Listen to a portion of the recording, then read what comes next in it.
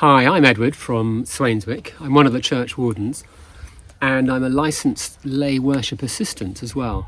So for the last 5 years I've been running services every now and again on a rota up at Swainswick. Rob has asked me to give a little talk today, a little reflection on the passage, Mark 5, about the man who was possessed. And so, before I start it though, I want to say how much I've enjoyed being on Zoom with the St Saviour's Church, and for the last year really, and it's been really fun meeting people and just a much greater sense of belonging. I'm in my garden right now and I can see down below the St Saviour's Tower, which is great to see. Anyway, here we go.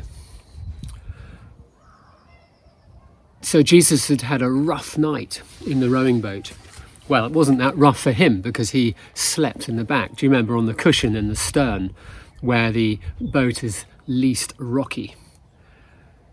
The storm came up, the winds started to blow, and the disciples said, "What's going on? This is terrible. We're going to drown." And they woke him up. They rudely awakened him. "Teacher, don't you care? We're going to die. We're going to drown."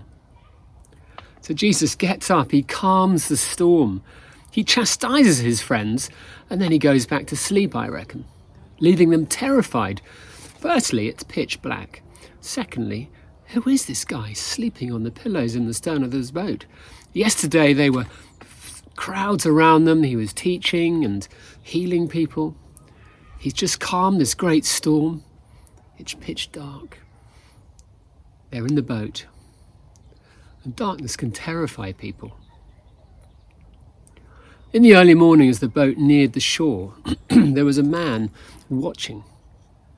A man who lived amongst the tombs in the mountains, plagued, the story says, with an unclean spirit. He'd been shackled, but he was so manic, he broke the chains. Nothing could tame him anymore. Now, living among the tombs and eating pig meat, that made you really unclean in the Jewish law. So to go amongst the tombs and see people eating pig, and it was just not the right thing to do. Whilst looking at this talk, I realised that Isaiah, if you look at Isaiah chapter 65, it mentions that there were people sitting among graves, spending nights in secret places, eating pig's flesh. They would call out to God. "Don't come near me," they would say. "I'm too holy for you," they would say, taunting God. This angered the Lord, and he provoked them.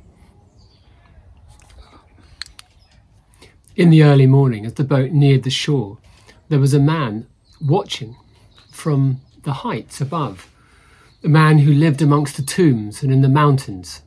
He was plagued, the story says, with an unclean spirit. He'd been shackled, but he was so manic, he broke the chains. Nothing could tame him anymore. So when I was reading the last few chapters of Isaiah, which I really recommend, it's just there's so much going on, so exciting. You'd recognise all the phrases that we just know, and you'll come across one. I'll be mentioning it later on. So I really love Isaiah right now. Anyway, so Jesus is in his right mind, wouldn't be going amongst the tombs because it'd make him unclean. Reading those last few chapters of Isaiah, you read about the future hope of the nation of Israel, rebuilding ancient ruins, restoring the land, restoring the people, mixed in with what had gone wrong. God's separation through the sin of the people, the rebellion against the Holy Spirit. No one calls on your name. And then redemption. The Lion will lie down with the Lamb. There'll be a new heaven and a new earth. Restoration. Now remember, Jesus knew these scriptures intimately. He read from Isaiah to the scribes and the Pharisees. he lived and breathed the Psalms, the Torah, and the prophets. He probably knew them all off by heart. So I can imagine him. Can you imagine him knowing the Isaiah and seeing what he was seeing, the stones, and he probably glimpsed the man, and then thinking about the Isaiah 65 passage. But imagine the other way around. The man sees the boat and he can make out its passengers. He knows something odd happened the night before, something really miraculous. The storm just stopped. Who is landing here? Are they visiting me? Are they going to shackle me again? The man saw Jesus and ran down and knelt before him, the story says. And he shouts out, "Jesus, Son of God Most High." Now, how did he know that? "What have you got to do with me, Jesus, Son of the God Most High?" It's curious, isn't it? How did he know that? This man possessed, he was a Gentile. How did he know that?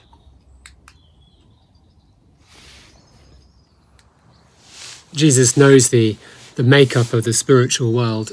From his temptation in the desert, he's experienced demons and Satan, and he knows what's going on. He knows the battle is there, which is why he is known by the demons. That the man who comes rushing to him and says, "God, are the Son of the Most High," he's known. He's known.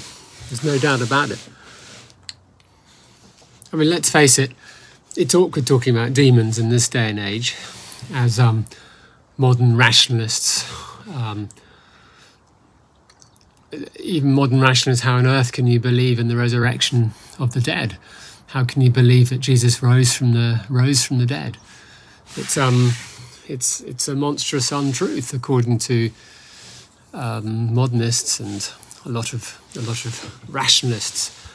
But as Christians, we have to stand firm, and despite the battles that we potentially can have, and we have to stand firm in God's love.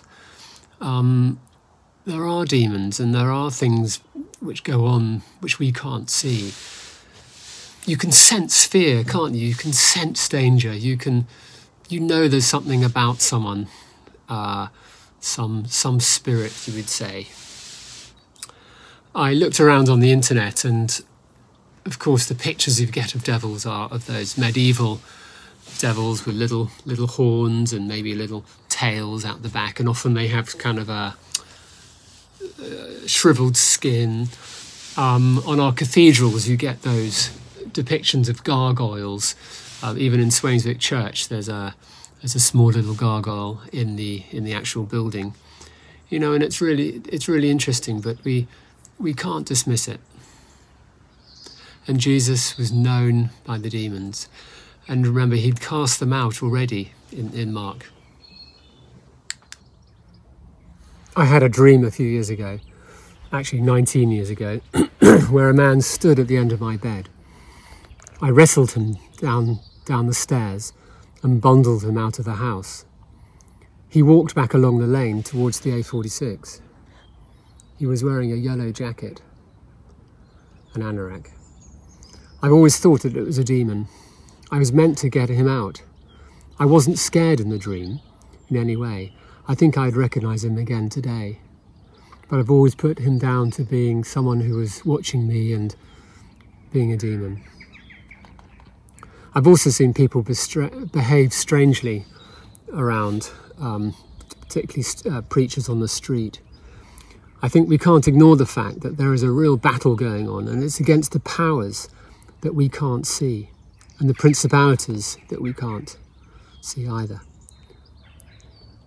One of my friends, he sadly died now, but he had bipolar, and whilst they were sorting out his tablets, his lithium levels, at night time he would scream out of the window above where I stayed, screaming out to God, and heaven knows what else.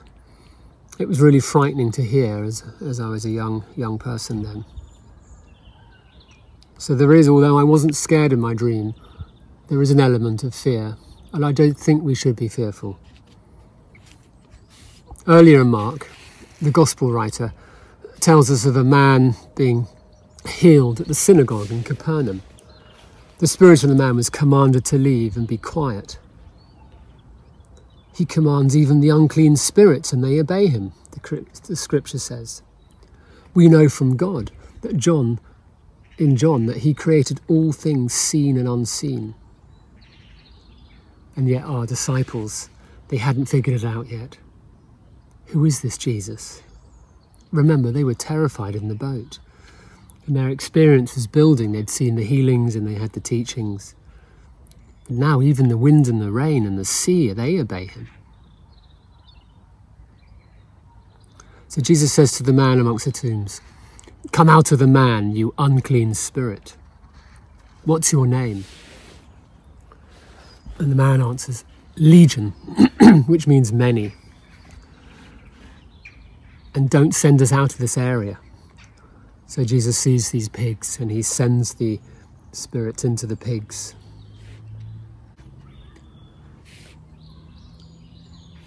I read that the great preacher Spurgeon said that at this point, Satan would rather vex swine than do no mischief at all. He is so fond of evil that he would work it upon animals if he cannot work it upon men.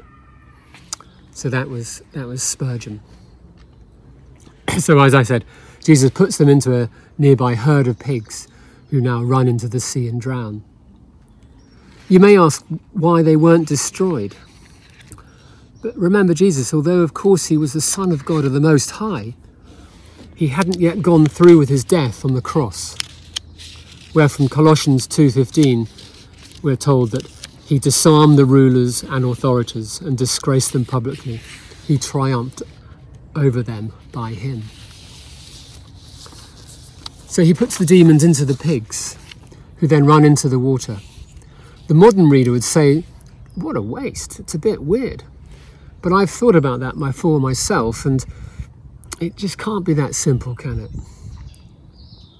Because I see God's mercy in the life of this Gentile man, and I see God's mercy in my life and in the lives I've seen saved. God is a generous God whose mighty hand saves.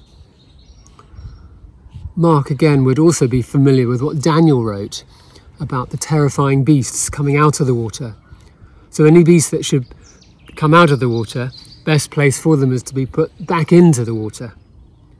And also remember that the Romans had colonized the land and they were hated.